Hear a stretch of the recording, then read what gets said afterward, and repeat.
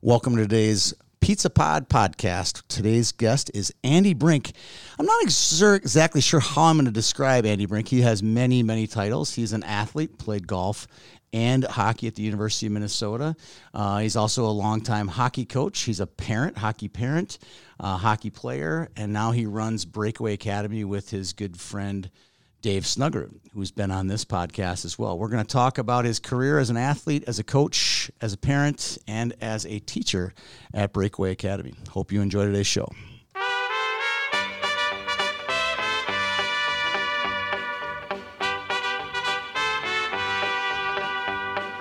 Love is a burning thing, and it makes a fiery ring. Bound by wild desire, I fell into a ring of fire. Well, good afternoon, good morning, Mr. Brink. How are you doing today? I'm doing lovely. Thanks for having me. Well, this should be fun as doing research before the show and chatting with you before the show. There's a lot of ground to cover. You're not even 50 years old yet. 46, the same age that Jack Nicklaus was when he won the Masters. Oh, here we go. I'm sure you could tell me a few stories about Jack as well. I was a big fan, still am. We didn't even plan out this part of the show. We'll get to you being a golfer. Dave Snugger, you and Dave, I've coached a few different teams with you guys, are one of the best locker room speech deliverers of all time. I can't duplicate it, but Dave told a story to a group of kids that had never heard of Jack Nicklaus, barely could name him as a golfer. It was about him finishing second. A number of times he'd finish second.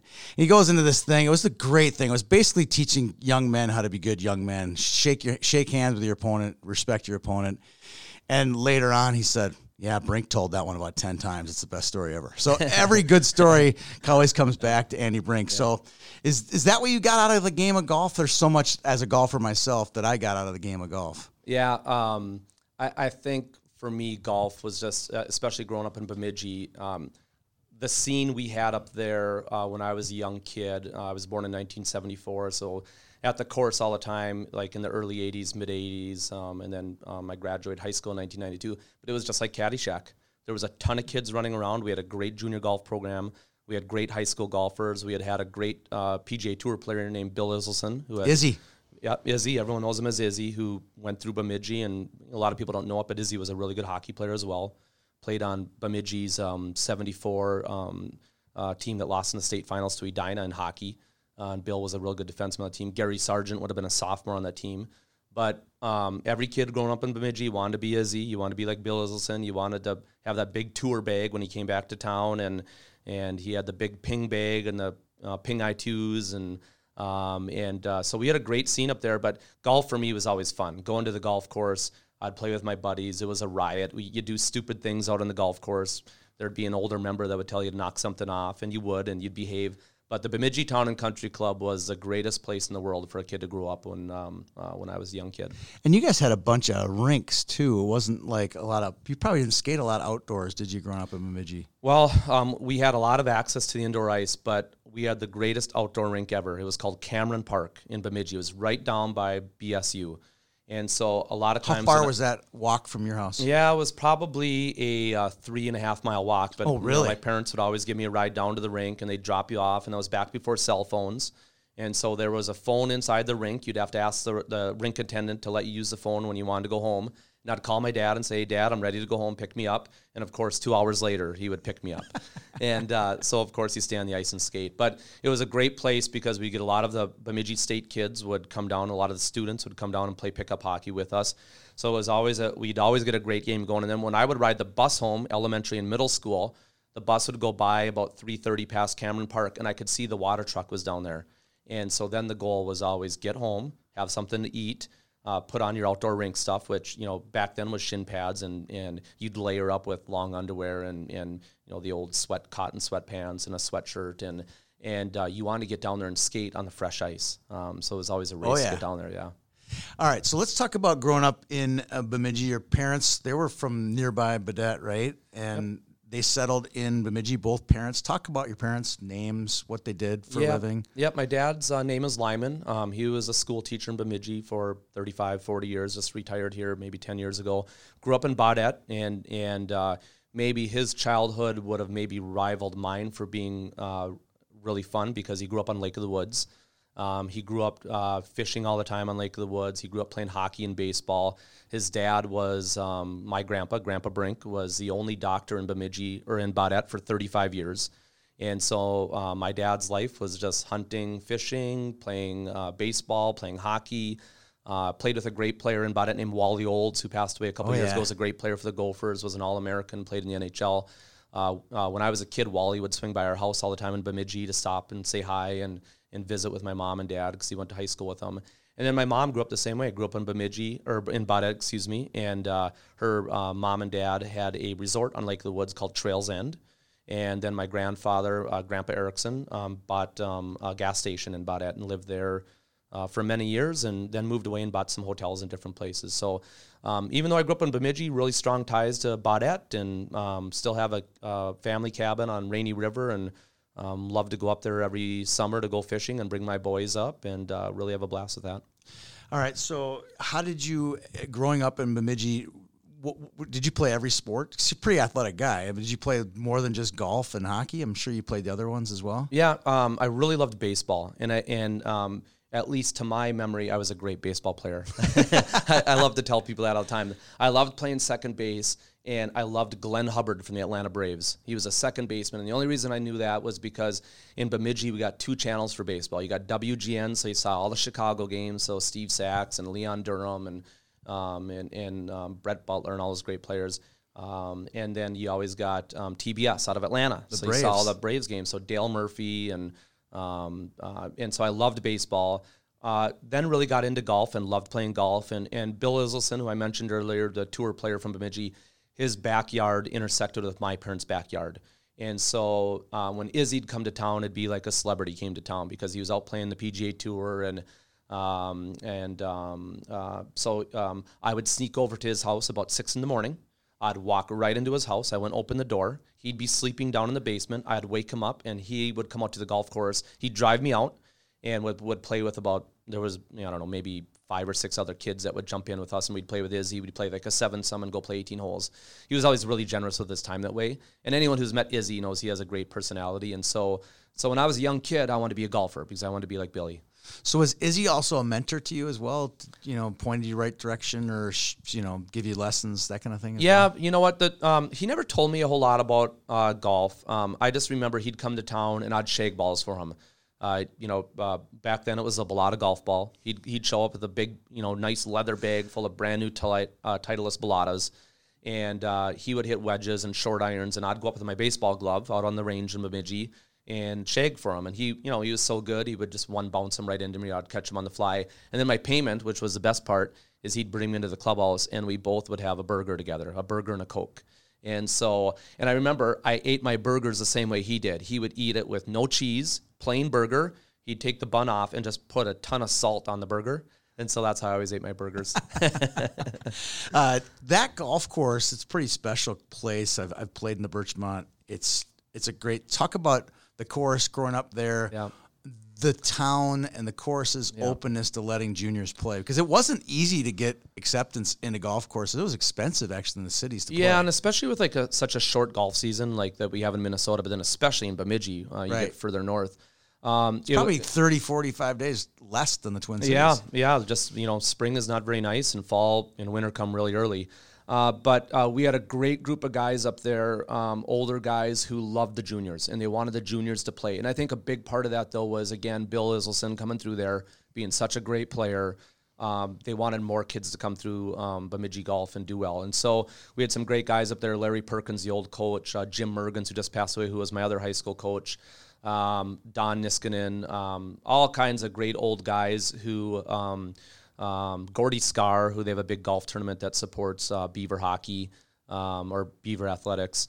These guys wanted the kids to get to play. And so when I was a kid growing up, the only day you couldn't play was Thursday. You just couldn't play Thursday. That was Men's Day from noon till the end of the night. Other than that, you had free reign. That's pretty cool. That's pretty cool.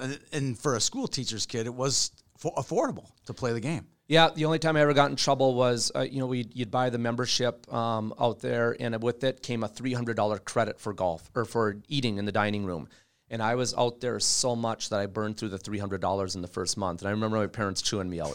So the rest of the summer was peanut butter and jelly. I'd have to bring a lunch with me all the time. I get that. I get that. All right. So growing up, let's talk a little hockey now.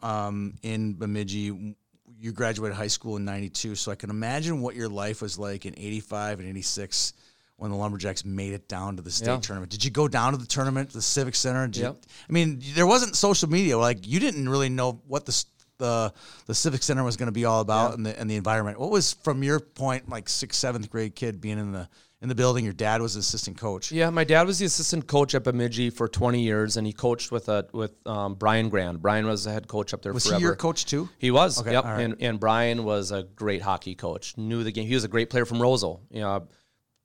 Went all 4 years that he played high school hockey to the state tournament for Roseau. Played at Bemidji State. Has his number, retired. So Brian knew a lot about the game, was a great teacher. My dad was a really good teacher and really loved the game and really passionate and was really great with kids. So I was always at the high school hockey games when I was a young boy, and I'd always go into the locker rooms after the game, and those guys were my heroes. Like, I wanted to be a Bemidji Lumberjack, and I wanted to be like George Palawa, of course. He was the one that everyone knew about. But there was a lot of great players on that team. Darren Fossen ended up being a goal. Who was the Fossen went to UND, right? UND, yeah. Who was the goalie on that team? Yeah, Steve Peters. Was that Bob Peters' kid? Yeah, Bob Peters' son. Yep. Oh, yeah. And Steve went to North Dakota, and the only unfortunate timing for Steve is he went to North Dakota at the same time as at Belfort. Yeah, so ran into that guy. But Steve was a great goalie. They had so many good players on the team. So going to Bemidji high school games was really fun because you always knew they were going to win. You always knew George was going to lay somebody out at some point. And then I always got to go in the locker room. And a lot of times I got to ride the bus. I get to ride the bus to the game with the team and ride the bus home. And so it was a real thrill for me. All right. Not to touch on too much sadness, but here's the town's hero, drafted in the first round, passes away, unfortunately. Yep. Did that shoot down Bemidji pretty hard? I mean, that must have hit the town pretty hard. Yeah, it was really hard, and it still is. Like, and I think you can see that, like, when you go up there for tournaments or Hockey Day Minnesota a few years ago when they covered it. It's still something that is really a wound for Bemidji fans and Bemidji hockey players, just because George was so great. And besides him being such a great player, he was such a good guy. Like, he was like a folk hero because he was such a nice guy. He knew everybody's name. He was lovable. He was like the giant that I remember he used to let me punch him as hard as I could in the stomach. And I would throw my hardest punch, and it just, wouldn't even faze him. And maybe I was weak, which was probably the case. But he just was that kind of guy that everybody loved. And then he was your hero because he was such a good player, and he just was the toughest guy around too. So nobody really would mess with him. But you knew he was going to go on to great success in North Dakota. They won the national title, which would have been his freshman year. He obviously would have been a prominent player on the team. I think he was slated to play on the right side with Tony Herkus, who was a center iceman, Bobby Joyce, who's a left winger who played in the NHL for a long time. Stevie Johnson. Yeah, and then George was supposed to be the right winger on that line. And then just again, the history on it is that you always heard that George would be there for 1 year, sign with Calgary, and then, of course, he'd have joined those great Calgary teams that were amazing in the late 80s, won the Cup in 89, and he would have been played a big part on that team. It's really sad. So let's go back to the golf course really quick. You had a great junior golf career. Your team won 4 state titles. Yeah. When did you play varsity golf? 7th grade, 8th grade? Yeah, 7th grade was my first year, and it was really fun.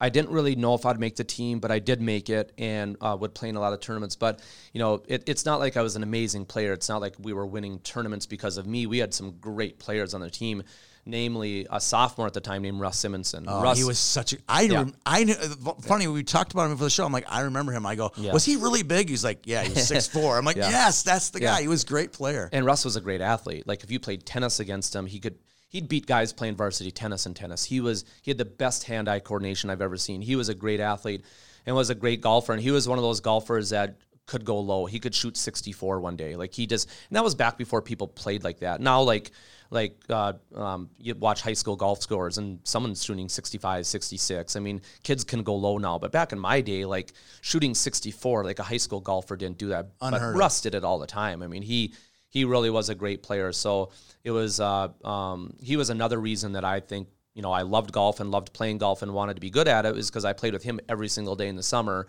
and you kind of got pulled along with him because he was such a good player.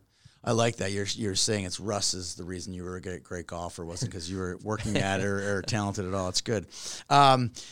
You guys win the state title like 4 times, did you say? And then your senior year, you didn't win it, but you were able to pull something off that Russ and Izzy didn't pull off. You won a state individual. What was do you remember what your score was? Yeah, it wasn't list terribly off scores. low. Yeah. Where was it? Was it at Bunker? Yeah, Bunker Hills. The first 3 years I made it to the state tournament, my 7th grade, 8th grade, and 9th grade years were at Majestic Oaks. That's where it was when I was in high school. Yep. And then they moved it to a really good golf course, Bunker. Yep. And I remember my 9th grade year, I actually played in the final group with Tim Herron.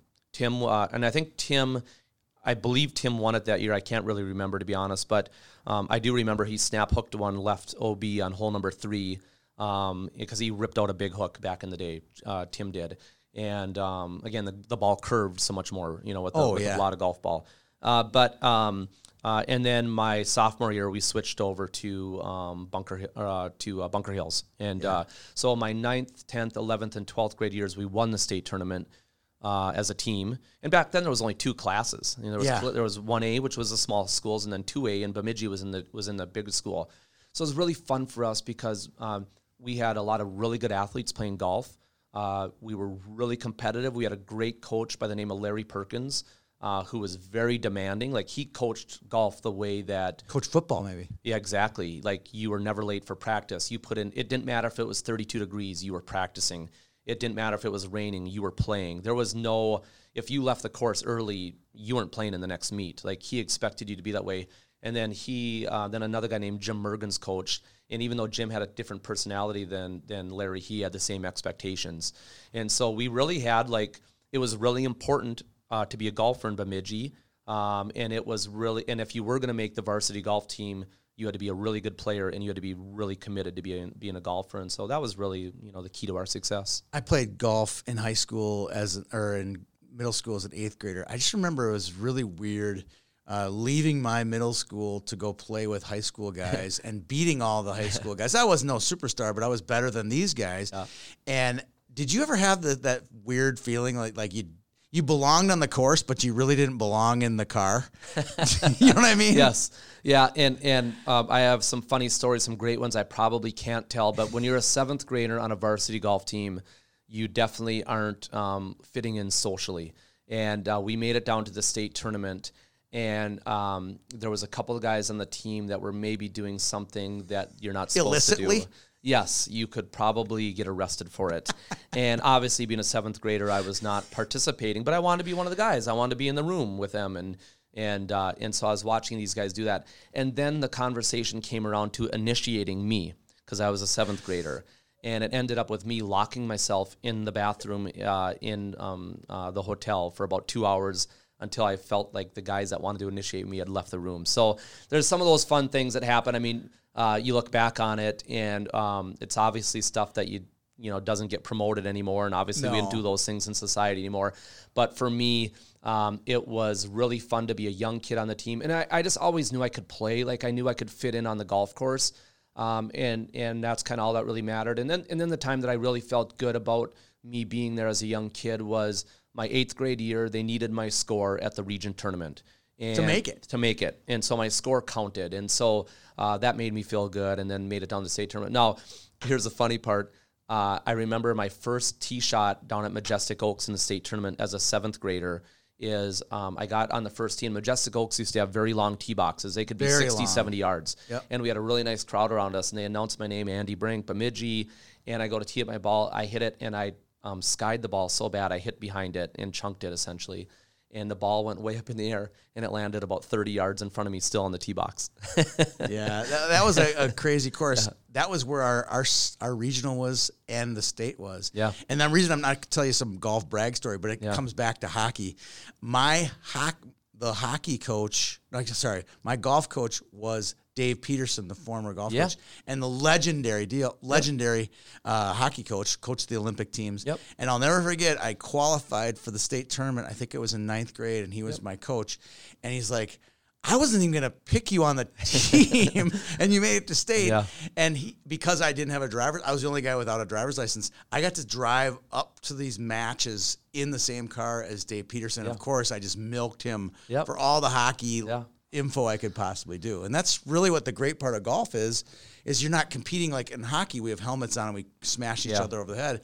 In golf, you're actually partnering with the people as you walk up and down the fairway. Yeah, really fun. And I think in Minnesota, especially, the really neat thing about golf is so many of the people involved in golf are also involved in hockey. It's insane. It's like Buzzy Christensen for so many years coaching the Grand Rapids high school team. Yeah. Here he's a ref in the WCHA, and so there's just so many people that are hockey guys that are also involved in the golf season. So I think that makes it really fun. That's like we were talking about Robin Anderson. Yeah. You know, I know Robin from golf, and you know him from hockey. Yeah, yep. It's just strange. I watched Robin play at Bemidji State when he was playing up there. He was on that great Bemidji State team that went undefeated in 1984 and won the Division II national title. And I went to a lot of those games and watched Robin play, and then later on had him as a ref in the WCHA when I was playing for Minnesota. The names that you and I could just rifle back and forth, just the connections, Yeah. it's kind of fun. That's why I Really wanted fun. to do this podcast. Yeah. Like I remember Russ Simonson. Like we just keep going and going. Yeah. All right, let's switch gears. Let's go to the U of M. And you took a really odd route to Dinkytown. Like most people just drive from Bemidji down to 4th Street, right, and park their car. You took a really long way. Let's walk through how you wanted to be a golfer and hockey wasn't going to be your thing. You ended up at, what's the junior college in Florida called? Yeah, it was called Indian River. Yeah, so you went to Indian River and you lasted less than 30 days. Yeah, it was probably the most confusing time in my life, and I can really identify with kids that are maybe in high school that don't know what they want to be in life or don't know what they want to do, because that's what I was going through. I had done well in hockey. I had made like the USA Select 16 team, maybe the Select 17 team, made the U18 team and turned it down because at that point I decided to go play golf. I had scholarship offers for hockey. I had University of Minnesota offered me a scholarship to play golf. And I didn't know what to do. I was good at both sports. I loved both sports. I was really torn. I only played hockey in the winter, outside of the USA stuff that you went to back in those days. I never skated in the summer. I didn't do anything with golf in the winter. So I really was strictly seasonal in what I did. And so when I went down to Indian River in Florida, which was a junior college, it's kind of a stepping point to a bigger college. I got down there and I kind of decided at that point I wanted to be a golfer, wanted to pursue golf. And it was just such a culture shock for me to be in southern Florida, coming from northern Minnesota. Right. And then as time went on, I really missed hockey. I really missed it, and I wanted to be back in that environment. So I called John Means, who was a coach at the University of Minnesota. I said, listen, I'd like to come back. Do you think you have a spot for me? He said, yeah, we do. And he goes, well, we'll try to figure out a scholarship here eventually. Got back to University of Minnesota, played golf in the fall, went to a Gopher hockey practice with a friend of mine named Todd Hallett. He was on the golf team at the time. We went to Mariucci, we watched a practice. And I knew some of the guys I had played with. So was this the dingy old Mariucci? Old Mariucci, Okay, yep. I'm trying to picture where you were sitting. You sit up in those creepy bleachers in the dark, basically. Yep. And it was great. And so sat up there, watched a practice, and I thought, you want to know what? I think I'm good enough to be out there. I should be playing hockey. And so did you kind of size up the way they skated, or was it, hey, I played with that guy, I play with that guy, I'm as good as that guy, or was it just the way they skated? I don't think I thought that way yet. I don't think I was like, hey, I'm better than everybody. I just thought, I want to play hockey, and this is my only avenue to play. And if anything, I just want to go to practices and get to skate. That was maybe my mentality at the time. I really had no illusion that I was better than other guys on the team, that I could get a spot on the team. I just wanted to play. And so I knocked on Doug Woog's door maybe the next week. Were you nervous? Oh, super nervous. Okay. I mean, like I could probably barely speak. And it was the old Bierman building, and he answered the door. And I introduced myself, and Doug acted like he knew who I was. I'm convinced he had no idea who I was. But I felt confident enough because, again, I was a good high school player. I had made the USA teams. I had done enough in hockey where I felt confident that I could play. And he said, hey, just come on out the next week. So I had to drive up to Bemidji to my parents' house, get my hockey gear. I hadn't skated since Maroon and Gold. Yeah, in the March. previous March. And I came out for practice, and this is really funny. You've told me this story. I had all my Bemidji High School gear on, white helmet, blue hockey pants. And these Gopher guys are looking at you like, who? Like is I knew this a guy? couple of guys. I knew Jesse Bertliot because I'd played maroon and gold with him. I knew I knew Charlie Wasley because we'd played some USA stuff together, and so I could. A few guys said hi to me and maybe made me feel comfortable. Scott Bell was relentless on me. He slashed me in the back of the legs. He would run me over. He would, he would essentially do whatever he tried to do to somebody to make him quit. Which I can't imagine that. He's such a nice guy. I can't believe this to be he true. ended up being my roommate eventually, but and maybe that was good stuff because it was like one of those things that made me kind of decide, do I want to be here or do I not want to be there? And then, as luck would have it, they started having a number of injuries to their team, and next thing you know, I was in the lineup. I'm looking at the D-men that were on that team. Charlie Wasley, Chris McAlpine, Eric Means. Yep.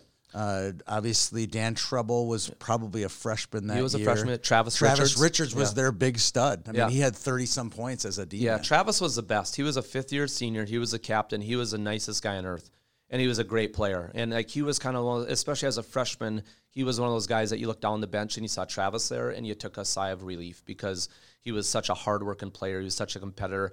He was such a good guy. And then again, you'd look down the bench and see somebody like Chris McAlpine. And Chris kind of ended up being my D partner for most of my sophomore year. But he was a guy that was so strong and physical and tough and hardworking. And then for me, having Bill Butters as the D-man coach, because I started out playing D and then eventually switched to forward partway through my freshman year. But he was one of those guys that gave you confidence because, first of all, he was incredibly tough. You knew of his reputation. Right. And so you felt, a little braver having him standing behind you.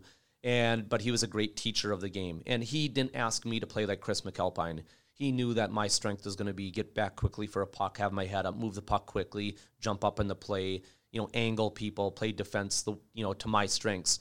So he was a smart enough coach to understand what I was good at and what I wasn't good at, and then coaching me the right way. So I really loved him as a hockey coach. And didn't you have some kind of you and I know each other. You told me some story about first couple of practices, you got bag skated. They got bag skated, but you didn't have to do the bag skate or something like that. It was really funny. They had just played somewhere, and it was maybe the second day they got swept, and they came back, and that was like my first day skating. Like that was my first day joining the team, and to maybe send a message to the guys, Doug skated them, and I had to do the bag skate, and it was literally a 50-minute skate, and it was stops and starts. It was blue line back, red line back. I think we used to call them Herbies. It was over speed for whatever, and Doug skated up to me maybe with about 10 minutes left in the skate, and he said, "So when's the last time you skated?" And I said, "Well, March, maroon and gold." And he was like, "Why don't you get out of here?" He's like, "How are you alive right now?" So I got to leave like 10 minutes early and take my stuff off, and I was probably excited to get out of the rink without having to talk to anybody because I felt so out of place, because I'm not a member of the team. I'm out there in weird equipment. So it was really an odd start. How soon after the first couple skates did they give you your maroon breezers and a regular helmet? Yeah, pretty Was quick. it a week or was it a couple days? I remember because that's like you made the team. Because I'm sure a lot of students come up and say, "I want to try out," and Doug said, "I'll give you a shot." I think the funny part was I would skate with the JV team because there was a JV back then, and then I'd go skate with the varsity, and I'd get dressed in the junior varsity room. And as a matter of fact, Mark Barr, who you probably knew, was was right next to me. He worked for the Gophers for many years. And Mark was in the junior varsity locker room. He was a great guy. He made me feel welcome and comfortable. I think probably a few days into it, they started giving me Gopher gear just because they didn't want me to look like a dummy, look so out of place. Yeah, that was it more than anything else. And then I'd play in the JV games. We'd play against Augsburg and other teams. And then eventually enough guys got hurt on the back end where they needed me to play, and I got to go up and play. My first series was up in Duluth. You told me this story. And Duluth was the best team in the league. They had Derek Plant and Chris Marinucci and John Roloff and Brett Hauer, and they won the WCHA that year. And I remember the old I can't remember what the TV was back MSC. then. MSC, Midwest You Sports told me Channel. that you had to skate across the ice or something. What was that for? We finished warm-ups, and they didn't have any pictures of me, any headshots. So as the Zamboni's going around the rink and doing the ice, and the deck is packed. There is 6,000 fans in the rink, and they're Bulldog fans because they have a pretty good idea the Bulldogs are going to beat the Gophers, right? And that will be enough to attract everyone, right? Yeah, and they are pumped. And here's this idiot Gopher player who skates out onto the ice as the Zams doing the ice before the game starts, and I have to stand at mid-ice and look up at the cameras, and I have to stand there for like, I don't know, it felt like 3 hours. I'm sure it was 15 seconds, but it was the camera zooming in on my face, getting a headshot. Yeah. And the fans were yelling at me, and it was the most embarrassing moment of my life. And then I skated off, and I probably wanted to crawl into a hole. But then you play the game, and I remember I started the game on defense with Travis Richards, and actually, held my own, and we got beat. But remember leaving the game thinking, you know what, I think I can play. Yeah, I remember when you burst onto the scene there. It felt like December, maybe, right? Yeah, sometime around then. It wasn't right away. It was like I'm like, yeah, and literally the announcers, MSC announcers, whatever. Literally, only thing they had was played golf. Really good athlete. Played golf. Really good. Literally, anytime you got the puck or did something, and they would make rep mention that you played golf. Yeah. I'm like, don't they have anything more on this guy? Yeah. It was really funny. I do remember the first game. I skated off the ice after the first period, and the reporter wanted to stop to get me to do an interview. And, of course, I'd never done that before. And so I said, no, we're not supposed to give interviews, and I kept walking. And I remember Doug did get in trouble because MSC was mad at him that one of the players told the reporter in betweens, no, we don't give interviews. Right. But I didn't know any better. I didn't know that you give interviews in between periods. Well, if you're anything like your son Bobby, I would see. Were you shy like Bobby was when he was that young? No, I wasn't. Bobby was shy when he was young, and he still is. Like he is a man of few words, and I actually could go on forever. And I think a big part of that is growing up at a golf course, because I was constantly dealing with adults. Like, yes, you're playing behind a foursome of adults, you're playing in front of a foursome of adults. You have to learn to talk to people. But I could give an interview, and sometimes when I watch Bob give an interview, I think you could give a little more information, Bob, but he kind of we interviewed him when he was like 7th or 8th grade at the Blue Ox. It was like it was painful, but he pulled it through, and he got through it, and he turned out just fine. Yeah.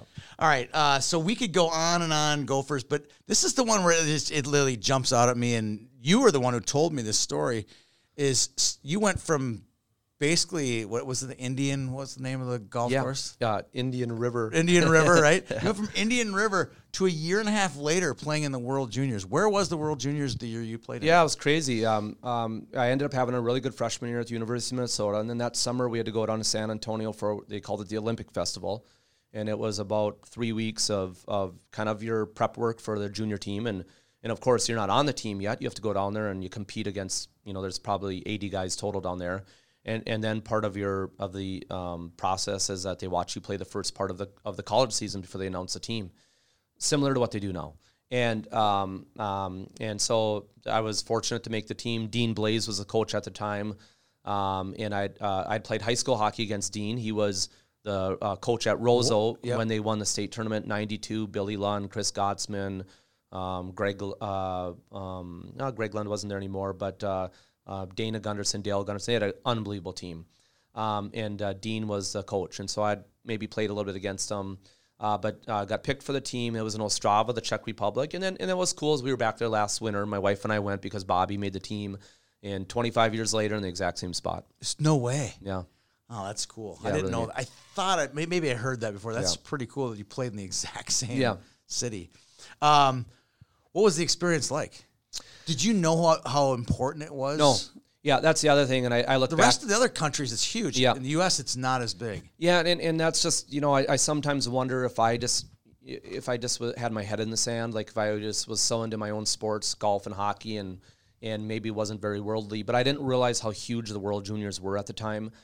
Because Canada, it's literally their premier tournament outside of the Stanley Cup is World Juniors. Well, that's how a lot of kids get drafted is out of World Juniors. Yeah, and I had no idea how big how important the tournament was for like the NHL, right? And how heavily it scouted it was, and how guys get drafted out of it, and how teams that have prospects that are there, how interested they are to go watch the prospect play in that tournament.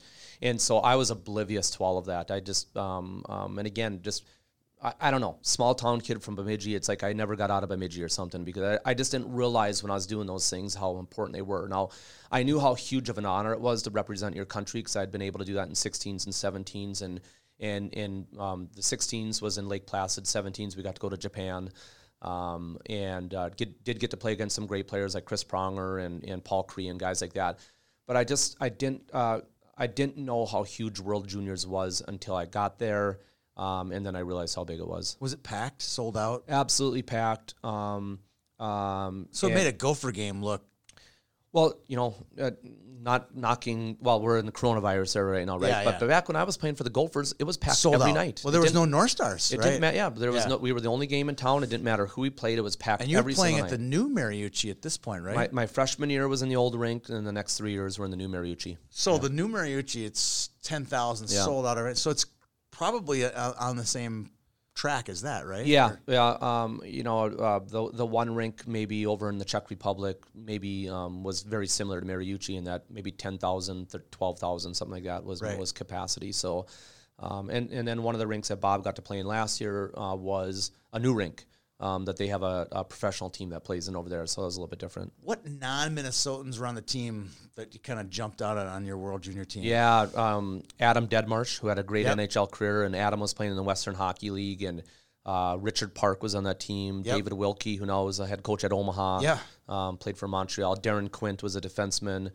He played for Phoenix or for Arizona for a little bit, and then a lot of the out eastern guys. Jay Pandolfo was on that team, who's now in the NHL as an assistant coach. Bob LaChance, who played at Boston University. Sean Bates played at Boston University. Chris Hilton playing at the University of Michigan. And I'm trying to think.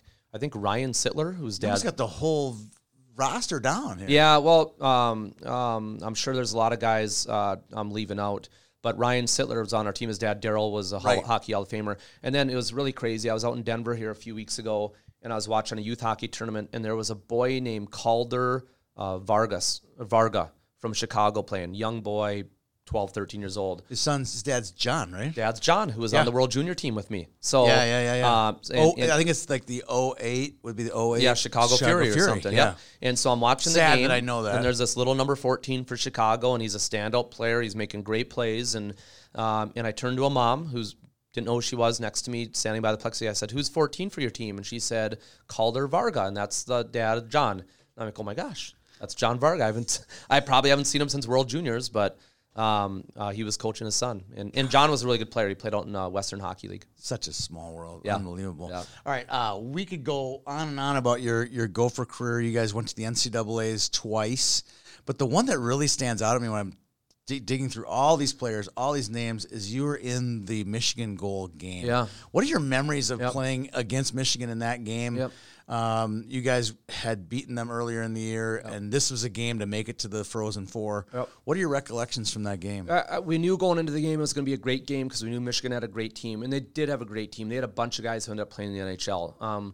But we had a really good team too, and we had a very senior-laden team. We were Brian older. was on that team? Yeah, Brian was our best player and just was a go-to player and just a guy that came through in the clutch all the time. We knew going into that game it was going to be a great game. It was going to be a tight game, but we also had beat them earlier in the year, and we really thought we were going to win. I had just gotten off the ice when Mike Legg scored the goal from behind the net where he put up, now it's called the Michigan. All the kids are trying to do it. And I didn't realize how he had scored till the next day in the airport. We were sitting in the terminal about to fly back to Minneapolis, and it came across the screen, ESPN or somebody was covering it, and you saw him pick it up on his stick and put it in the upper corner. After the game had ended, other guys had described what they had seen, but since nobody had done it before, you couldn't really conceptualize what they were talking about. That you just knew he knocked it in out of the air somehow. Yeah. It wasn't until the next day that you saw the move that he made. And to be quite honest, we didn't even try stuff like that in practice. No. You could have put our whole team out there. Nobody could have even done that because you never did things like that back in those days. You didn't try to do something like that. So it was really an amazing move that he made, and it ended up being the game-winning goal, I believe. And they went on and won the national title. But that we really were, at least, we felt we were the best team in the nation, and we thought we were the favorites. And it just goes to show NCAA is so hard because you only have to lose one hockey game. One game. Yep. It was that was one of the more frustrating as a fan to watch. Yeah. It's like this team was special. I mean, look at them, man. Yeah. Going through this roster. I mean, Eric Rasmussen, Yeah. Mike Crowley, Yep. Casey Hankinson, Yep. Ryan Kraft. Yep. I mean, there were some really special players on that team. like Eric was a freshman on that team, but he was like one of those freshmen that jumps into a team and you're not a freshman. They're just such a good player. Just and look at him. He's a man. I Yep. mean, and he was so strong physically, but he just had a different mindset too, where he was playing really hard. He wasn't going to pay his dues. He was going to try to go to the front of the line right away. And Brian was the best player in college hockey. Won the Hobie. Just was one of those guys that came through in the clutch all the time. It didn't matter where you were playing, on the road, at home. He just had a knack for coming through in the moment. And then someone like Mike Crowley was arguably the best defenseman, where he just was really dynamic and was a great skater, and his vision of the ice was so good. And that Dan Treble was like such a solid player. He just was such a good defensive defenseman, a good offensive defenseman, and much like Travis Richards, of the same mindset of just being a really good person, a good leader, somebody that everybody liked. yeah, both those guys are pretty, as knowing them through their youth players now. I mean, I'm like, God, these guys would be really fun to play with because they're got great character, they're good personality. I mean, I know a lot of these guys, and I'm like, what a fun group of guys to play with. Yeah, we had so much fun, and that time in your life, like you realize this as you get older. Things go by so fast. You just don't even realize it as you're going through it, and you hear adults tell you that, hey, enjoy it. It's going to be the best years of your life, and you don't appreciate it. But you look back on it now, and they are really great memories. But it's still fun. You bump into guys now, and you relive a little bit of the glory days. And I was lucky. I went through a time with really some great guys. It's funny. This just dawned on me during the interview. You talk about, you only have so many spots in college hockey. There's only 60 teams, right? Back then there was probably 40 teams, right? Yep. So it's a really hard, I hate to say it, fraternity to get into. Mm-hmm. So think about it from a character perspective. Doug Woog can pick whoever he wants. So there's going to be those times where like, we're not going to take that guy because he's a donkey, right? We're not going to take him. So when you really start to boil it down, look at this list of guys. They're all really good guys doing great things in their community even today. Do you think that has something to do with it because it's just such a select group to make? Yeah, and I think it's even more true now. It's it's hockey's grown so much. There's so many more kids playing. The kids get better at such a younger age now. They get scouted so much more. And I think these college coaches really do an amazing job of really doing their due diligence and finding out about people, their character, how they do in school, how they treat people, how they treat their mom and dad, how they treat teammates and classmates and coaches and teachers.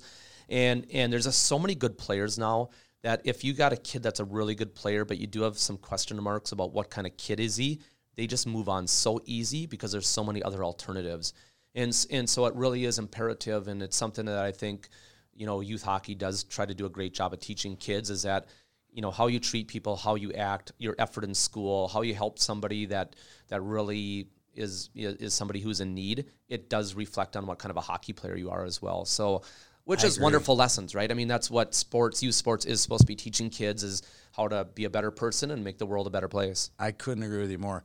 That's a great segue into after college, you went on to coach, and you coached a lot. I mean, like I said, we could do an entire podcast on just your coaching career, and people don't even know Andy Brink as a coach. He's the guy who owns Breakaway, but they don't realize how much coaching that you've done, especially at the Pee Wee level, Pee Wee and Bantam, a little bit of high school too. But walk through. You coached. You coached with Fernie at Eden Prairie, and did you guys win a state title with Chad Rao, or just do really well? No, we didn't. We got beat in the region tournament by Bloomington Jefferson. It was the craziest game ever. I think we lost 8-7, and if memory serves me correct, Chad might have had all 7 of our goals. He was one of the best, if not the best, youth player I've ever seen. His vision, his puck skills were amazing, and that was the first year I had ever coached hockey. I was a young kid. I just got done playing at Minnesota. I turned pro in golf. I played for 3 years. My wife and I moved out to Southern California. I tried my hardest for 3 years, just wasn't good enough to keep playing. And so we moved back to Minnesota. We moved to Eden Prairie. We had to live with my older brother, Steve. And so we lived in his townhouse with him because we literally had not a penny to our name. And I left a voicemail for Eden Prairie Hockey one day saying, I used to play hockey. I would like to coach, just volunteer. I just want to have some fun, get back on the ice, be around the game. And a day later, Jim Fernholz calls me, and Jim was a Pee Wee A coach at. They didn't have AA back then. Yep. And Jim was a great player at White Bear Lake, played at Vermont. Yep. And then Steve Orth was the assistant coach. And so these guys, I got to go meet these guys, and they said, "Hey, we'd love to have you coach." But they also said, just so you know, we never miss. So if you're one of these guys that sometimes misses, you can't coach with us. Like, you're here every day or you're not here. I love it. Which was awesome, yeah. And I loved that dedication because that's, if you go through life as an athlete, that's how you have to be. And that's how they coach. And I really learned how to coach from, like, Jim and Steve. Like, they taught me how you communicate with kids, how you communicate with parents. And it was really fun for me. And I was a young kid. And those guys are fun guys, too. Oh, my gosh. Great personality. Anyone who's met Jim Fernholz knows he's the most fun guy maybe of all time. Yeah. Like I told you earlier, the only person my wife has ever chewed out is Jim Fernholz because he let me have too much fun a few times. Right, yeah. and so, but I had a great time with Jim and Fernie, with Fernie and Steve Orth. And then eventually my wife and I, we bought a house in Chaska. And so since I was living in Chaska, I just felt like that's where I should be coaching. And then I started coaching Pee Wee hockey there. You coached there, and you got the Rileys, right? Yeah. I coached for the first 2 years I coached, we weren't good at all. We were a Pee Wee A team, but we weren't very good. And the athletes weren't very committed. They were playing hockey seasonally at best and really not putting in a lot of extra time. And we weren't very good. We'd play Edina and get killed by 10 goals. We'd play Eden Prairie, get killed by 10 goals. So it was really hard. And then the squirt group came through, coached by their dad, Mike. And Mike really did a great job. Mike was the first guy out in that area that kind of let the youth kids know, like, you can be really good at hockey. Right. You can beat Edina. You can beat whoever. But here's how you have to be if you want to be good. And so Mike really kind of taught that group of kids that if you want to be a hockey player, here's how you need to behave. And obviously his boys behave that way. But then there was other great players there. Nick Matson ended up being a great player, played at University of North Dakota. Tommy Burke was a goalie, played at Bowling Green. And there was some other kids that played Division III hockey off that team that were really, really great youth and high school hockey players. So then eventually I got that team. They moved up to me at the Pee Wee A level. And they were great hockey players when they came to me. And I hope I helped them a little bit. But we had a great Pee Wee team, lost in the state finals that year to Centennial. Maybe if I'd have been a more seasoned coach, we probably would have won, but I was still a young kid and learning. Right? Still learning, and probably didn't coach them maybe the way where you put your best foot forward to win. At some point in living in Chaska, did you come across this old codger, former Gopher from the mid-'80s who said he played in the Olympics named Dave Snuggerud? Yeah. Well, it's funny. The first time I met Dave... Really old. You won't believe it, but at the time he was a young guy. But I met Dave. We were looking at our house. We just happened to build in his neighborhood that he already lived in. And I knew the name, but I had never met him before. And I wasn't a Gopher hockey fan growing up. I was a Sioux fan growing up. I grew up in Bemidji. North Dakota was a team that we cared about. So I didn't care about the Gophers. And Dave came by one day. He was out walking his dog, and he introduced himself. And then we made the connection, and he knew who I was. I knew who he was once he introduced himself to me. I mean, I knew who Dave Snuggerud was and what, how good a player he was. But it was our first time meeting each other. And then it was a great relationship after that. I mean, Dave and I, it's probably to the point now where he's as close to family for someone not being family. And we've been in business forever. Our families have been intertwined, and you know this from being around them. I mean, if you were ever going to measure someone by the size of their heart, Dave's 10'6". It's almost too big sometimes. Yeah, he's just like the greatest guy ever. But you know what? That's what makes him great. Is like he truly wants kids to have a great experience in life. He wants them to be happy kids. He wants them to be pursue their goals and their dreams. There's no such thing as failing. It's just information, and that's part of the wonderful journey. And that's his philosophy, and he's been that way since the day I met him. He's the most genuine guy. He's got the biggest heart you're ever going to meet, and he truly loves just to see kids have success. The way you describe him, you think of he's kind of a hard driver, but he's kind of like a Birkenstock, free-loving, very outgoing kind of guy. But when push comes to shove, he's a very competitive guy. Yeah. Well, that's what makes him great. Is that he's going to let you know. He does this with our students at Breakaway Academy every day, and he does this with our alums. He does this with anyone he comes across. He's going to let you know he cares about you and that he's in your corner. But if you tell him, "Hey, I want to get an A in science," well, he's then going to hold you to that standard, and he's going to make sure that you're doing all the prep work and you're going to act the way you're supposed to behave as a student then to get that A in science. Like, you can get an A, of course you can. I don't care that you got a D in your previous school. You can get an A, but here's how you have to behave. And if you're not going to behave that way, I'm going to take something away from you. Like, I'm not going to be your best friend. I'm going to treat you, I'm going to hold you accountable because I care about you, not because I'm trying to be your buddy. We put together this Great Plains team for 2004. There's a lot of great kids on this team. We have a big tryout. There's 100 kids showing up for this tryout. They're all there. All the best kids in the state are there. He doesn't have any pucks. He doesn't have a whistle. And he doesn't have any hockey gloves. and then he proceeds to tell all the parents that whatever tournament we were going to play in, he wasn't going to play to win. And I'm looking like, what did I just get myself into? Yeah. But when the door closes in the locker room, we're ready to go. Unlike just like yourself, delivers some of the best locker room speeches, teaches kids stuff about life that have nothing to do with puck and stick. And, that's what makes you guys such a good team at Breakaway. Yeah, I'll tell you, hockey, golf, you name the sport, it's no different than anything else in life as any adult, you learn as you go through life. It isn't so much winning and losing. It isn't so much always accomplishing your dreams and your goals. It's how you go about your business. It's how hard you prepare for something. It's taking your knocks. It's winning. It's losing. It's failing. And then how do you respond to those things? And so that's really a fun message to promote with kids and promote with families, because that's life. And to be quite honest, it's just the way life works. Yeah. That there's really no mystery about that. It's then just being able to hold yourself accountable where, okay, you want something, you don't have it yet. Okay, here's what you have to do. Now you have to go do it.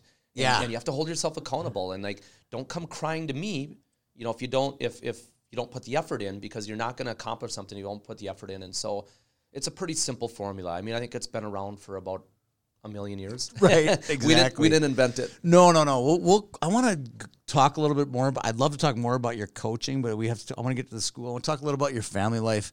You and your wife Holly have been married for how many years? 23 years? God, that's a long time. Yes. I'm coming up on 25. How did you guys meet? Are you guys high school sweethearts? Kinda? Yeah, we have a crazy story, and this is the kind of stuff that for me being a male, I find it embarrassing, but my wife thinks it's the greatest story ever. We actually both lived in Baudette at the same time. We both were young. I think I moved out of Baudette. I was 4 or 5 years old, something like that. Holly moved out of Baudette, I think, when she was 7. Her family went to I Falls. My family went to Bemidji. Her family eventually moved down to Bemidji, and that's where I met her. And I met her in 5th grade. We didn't go to the same school, but her mom owned a store in Bemidji called Kroll's. It was a sporting goods store, kind of like the way a Letterman's would be, or a General Sports. And so she spent a lot of time there. Yeah. So, and I remember the first time I met her, I was with my mom. I was bringing in my brother's Letterman's jacket because he was running cross country. He got a letter. And I remember meeting her, and I remember thinking, not my kind of gal. And and then I met her in 6th grade, and then she was kind of one of the popular girls. And then 7th grade, that's when we started going out. And, right. Like any little young romance, there's little, hey, I'm breaking up with you for the next 3 weeks and stuff like that. But she's been unbelievable. Like having kids in sports, she's been the greatest hockey mom ever, and greatest sports mom. And just because she just does anything for the kids. And their happiness is her happiness, much like every hockey mom out there. I think all hockey moms are that way. But for me, she's been perfect. I just went deer hunting for a week, and she looks at me and she says, if you want to stay up there for 2 weeks, you can. Wow. And that's just the kind of girl she is. She loves to, she wants me to go play golf. She wants me to go be at the rink as much as I can. She wants me to go hunting with my cousins and my, relatives and friends. And so it's been a pretty good marriage that way. You said something to me a few years ago. It still sticks with me as a life lesson, and not to brag you up too much, but we talked about hobbies. Like when we were kids, my parents had hobbies. They were into biking, cross country skiing, things like that. I'm sure your parents were into curling in Bemidji or whatever. All the different fishing and golf and whatever hobbies. I think today, the parents of today's hobby is our children's sports teams. Yeah. Do you see that? Is that what you were kind of telling me a few years ago when you said that? Tell me a little, elaborate on that. I thought it was great. I was to this day, I'm like, Andy Brink was right. Well, and I kind of remember that conversation because, it's, you go through life and you start making observations, right? And the observations are based on experience. You grow up hearing stuff and you go to church and you hear certain things. You go to school, you hear certain things. Your parents try to steer you on the right way. And then as you go through life, you experience stuff.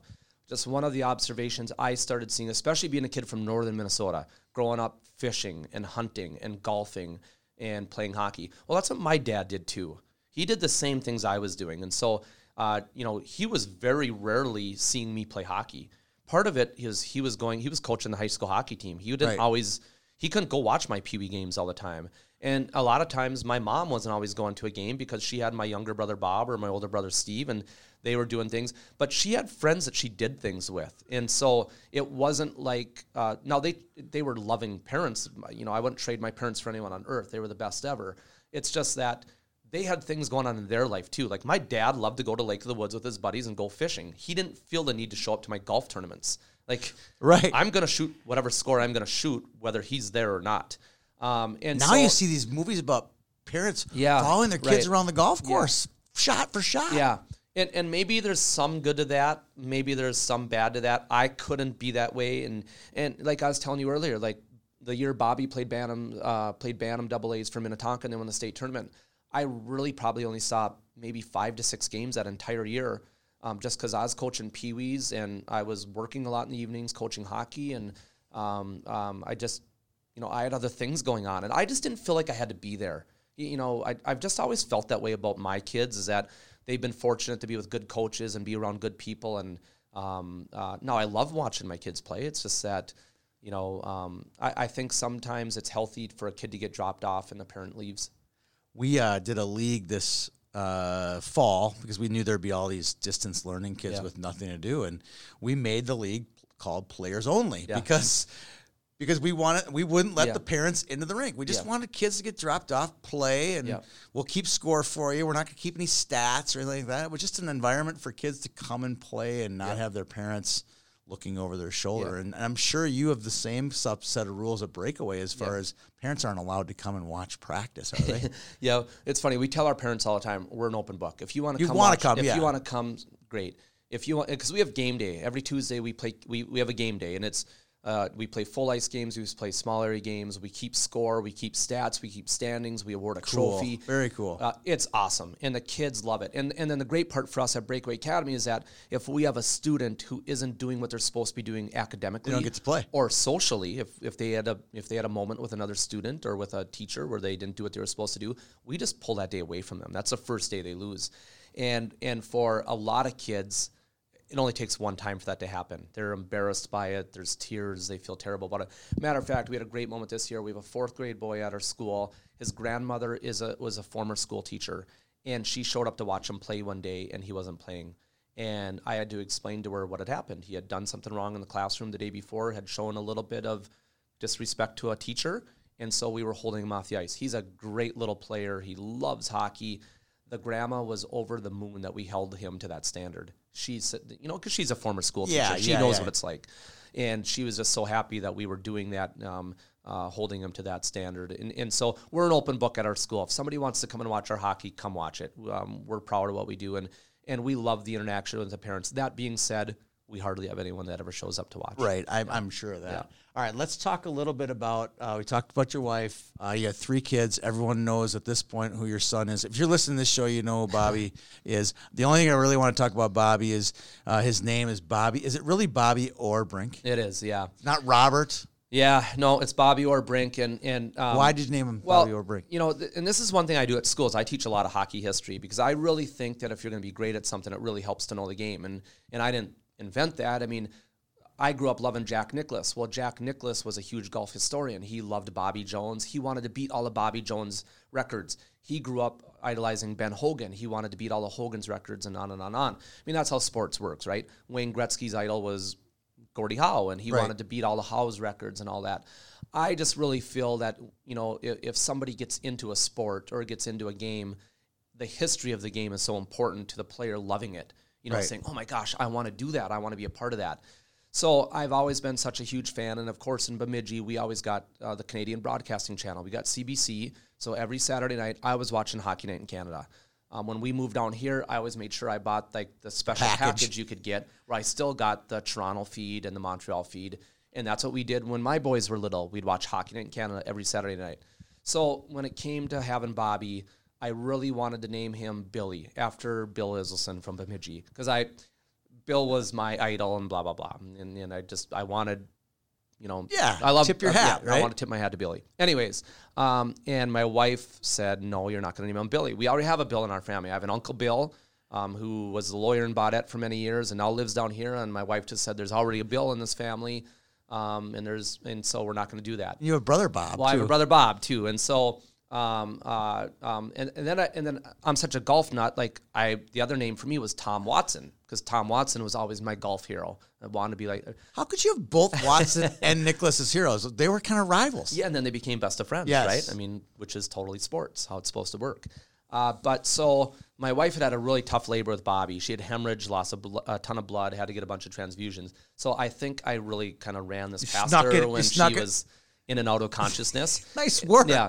And I was really stuck between Bobby or Brink or Bobby Clark Brink, because I loved Bobby Clark too. And, the best. But I just I liked kind of how it was B.O.B. was the initials, and it's really a dumb story, Tony, and it's probably embarrassing for Bobby, but at least as a dad at the time, I just thought it was cool, and so I did it. But the other two sons, Joe and Henry, are named for hockey players as well. They are, and again, this maybe goes to my complete being a psychotic at times. Like hockey nerd. There might be something wrong with me, but I was a huge Montreal Canadiens fan. I loved Rocket Richard, even though, of course, he played a million years ago. Yeah. But I loved the stories and the history, and so his given name was Joseph Henry. Yep. So that's what I named Joe. Joseph's name is Joseph Henry. And then our youngest boy, Henry, I named after Henri Richard. So his name is Henri Richard Brink, but of course you do the English version and it's Henry Richard. So it's funny, like when we do go places, if he has to have his passport and the person will say Henry Richard, and I just tell him, just go with it. We're not going to explain this. Just you're Henry Richard. Oh, I love it. So I love it. All right, we are running low on time. I want to just get in. We talked a little bit about Snuggie. I want to talk about the living out the dream. Like we talked about my dream here of starting YHH 10 years ago and where it's gone to. Yeah. You guys are about 2 years behind me, but it's the same dream. I mean, you're working in hockey. You're working, doing stuff that you love. You weren't exactly the happiest professional running it before this. Yeah. You talk about it a little bit here. Now you're in a spot. You and Snuggie are in a really sweet spot with Breakaway Academy. Yeah. It's expanding. You're now... Is it K through 8? It's first grade through 8th grade. First grade through 8th grade. Yeah. First grade through 8th grade. Yeah. I remember when it first started, it was less than 30 students. 26 kids the first year. Yeah. And it's really been fun because like last year we added a summer camp as well.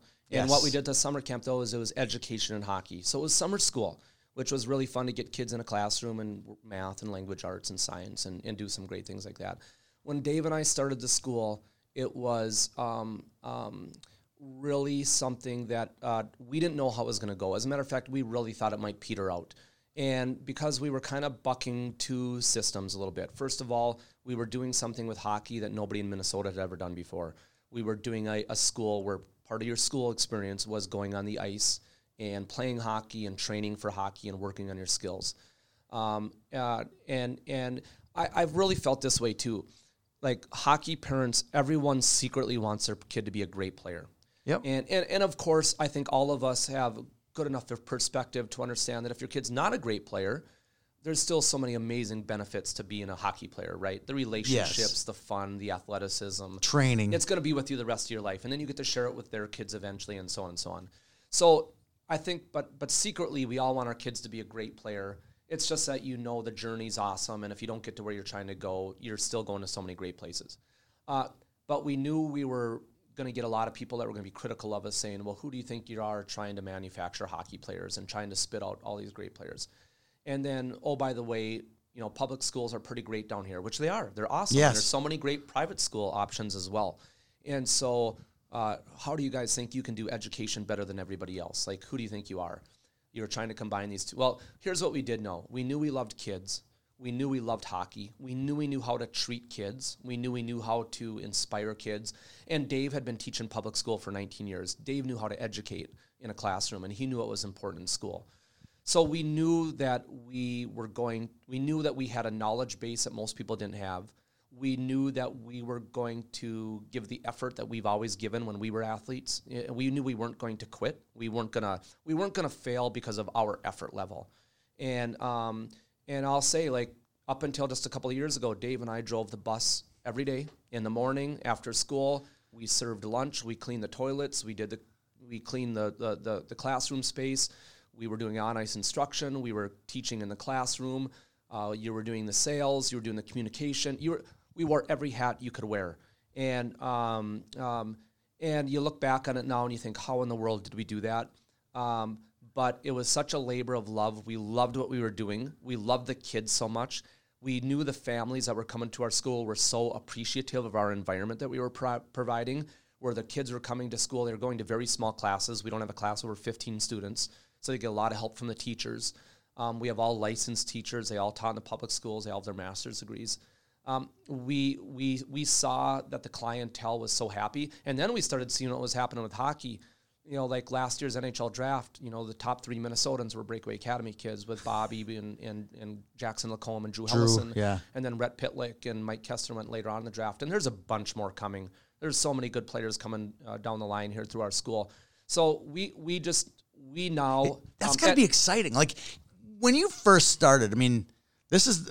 we're not to get too in-depth with the great players, because there are more than just great players that go to your school. I want to stress that when people come to me and they say, would you send your kid to Breakaway Academy? I said, well, I probably wouldn't have sent my kid to Breakaway Academy because it was 25 minutes from my house. Yeah. But I would say, if I wanted my kid to have a great education, I know that Dave and Andy would take care of my kid educationally.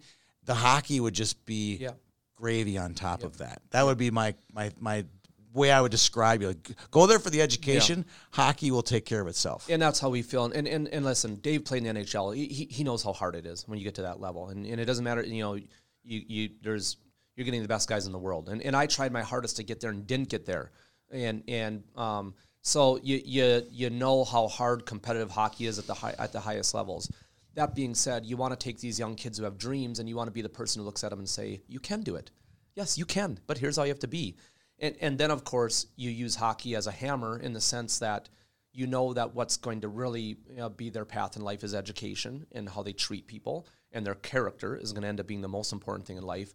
And so you use hockey as a carrot, as like, here's a reward for the day, but you also use it as a hammer that, oh, you treated that other kid poorly, you hurt his feelings by saying this, you don't get to play hockey today. And then you sit down, and you're not in intention. You get to spend time with me, you get to spend time with Dave, and we're going to talk to you. And we're going to explain to you why, how you treated somebody was wrong, and how you don't want to do that again.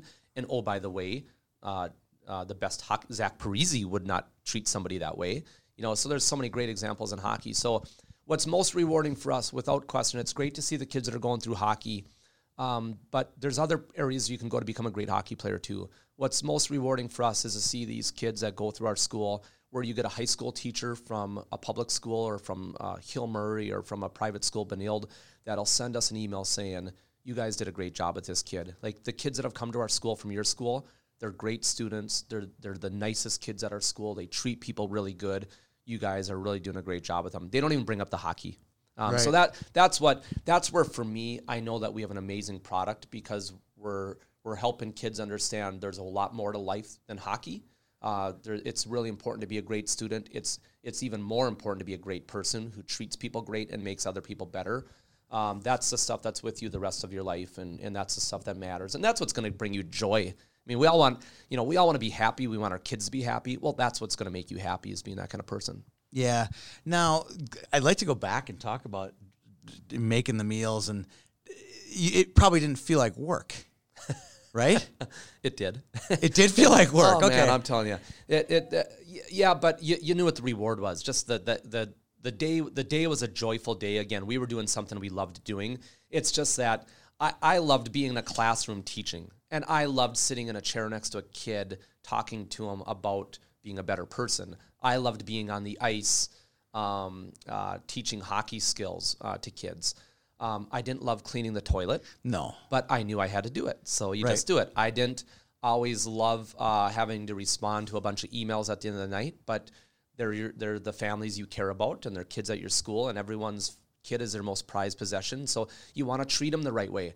And so it's probably like Youth Hockey Hub for you. There's things that you absolutely love doing, that the interactions with families and Tony, like, you've done it right. Like, you've made people feel good about themselves, and you've given kids opportunities. You've never been, oh, so-and-so is the best player in the state, I'm going to cling on to this kid. Right. You're just as happy for the kid playing at some other level of hockey that just loves the game because they love playing hockey. And so I think our companies are similar in that fashion. Very much that so.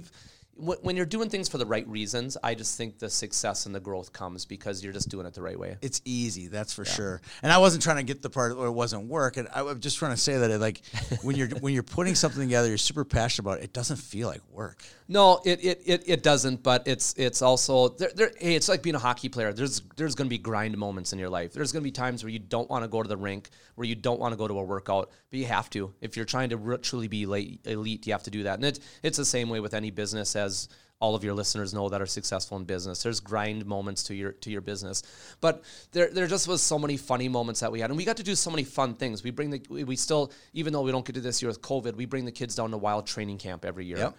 And there's always parts of the management team. When Chuck Fletcher was a GM, he'd always address our kids and our families and talk to them about life in hockey. And Chuck always did such an amazing job of letting kids know, when you stop being a player, there's still an amazing life in hockey. There's so many great jobs. There's coaching, there's development, there's marketing positions, there's sales positions, there's management positions. And so it was really great for our kids to know that I'm going to try to play hockey as hard as I can. I'm going to go as far as I can. And if I still love the game, I can make hockey my life. What you've done. You've done too. Thank you. You've done it too. It's been a pleasure. We can definitely go on and on. I want to go back to the golf course. I have a new segment. This is my first time I've ever done it. I thought of this while driving. Actually, back from Warroad, I'm doing a documentary on Native American hockey players in Warroad. And I thought, wouldn't it be kind of cool? Wouldn't it be if you could do this, or do that? So I'm going to add this into my shows now. It's called If You Could. And for you, your If You Could is, if you could play 18 holes of golf anywhere, where would your 18 holes be? Yeah, I was lucky a few years ago to go to Scotland, and I got to play the old course at St. Andrews. And honest to goodness, just because I love the history of golf.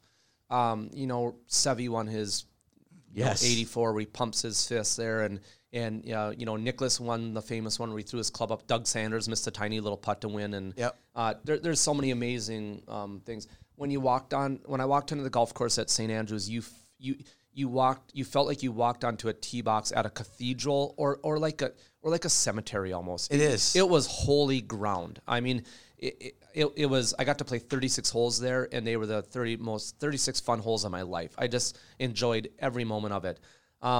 If I could probably play one round of golf again, I'm going to sound like a homer saying this, but the Bemidji Town and Country Club. It's still. Wow. It's still I think an Augusta is going to be your answer.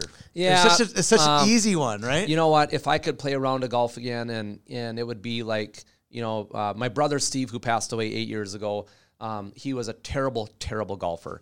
But he was my caddy when I won the state open in, whatever year that was, 96. He was my caddy, and he knew not. He hated golf. Matter of fact, he shot 99 in a high school golf tournament one time, walked across the street in Bemidji and chucked his clubs in the golf course. And nice persimmon woods and really nice blade irons. And my dad made him go back and dig him out of Lake Bemidji eventually. But if I could go back and play a round of golf, I'd play with my older brother Steve just for comic relief because he hit snap hooks and shanks all the time. My brother Bob is a really good golfer. He played golf at Minnesota. His little boy played in one of your tournaments here. Yes, that's where we ran into him, yeah. And Bob's a great golfer. And probably Billy Iselson, in Bemidji. And because Bill, first of all, Bill was, he's such a great player. So it's fun to watch him play. I guess the other guy I'd have to throw in there just from my growing up would be Russ Simonson, just because Russ So it'd be Russ, Bill, and Bob. Yeah, and then I'd throw my brother Steve. And your brother Steve gets to come. Fun. He gets to caddy. He'd probably only play half the holes because he hated golf so much, but he'd be there. Yeah. Oh man, this has been a lot of fun. I've taken up too much of your time. I know you got to get to somewhere. It's been fun just to spit all this out. I think pre-show is sometimes better Yeah. than the Yeah. actual show. Yeah. I appreciate you coming. Good luck with everything with Breakaway Academy and the COVID and Yeah. all the other hockey Yeah. that's going on and we're being hamstrung with. Yeah. It's been a blast. So Well, I want to thank you because yeah. you've done a great job with youth hockey here in Minnesota. you. And you've provided a lot of kids with a chance to play and a lot of fun and excitement. And you've always promoted the kids, and you've always, I think, given families like a really fun outlet to play. And so, you can pat yourself on the back because you've done a great job for hockey here in Minnesota. I appreciate it. Yeah. For Andy Brink, I'm Tony Scott. Thanks for tuning in to today's Lots of Matzo Pizza Pod.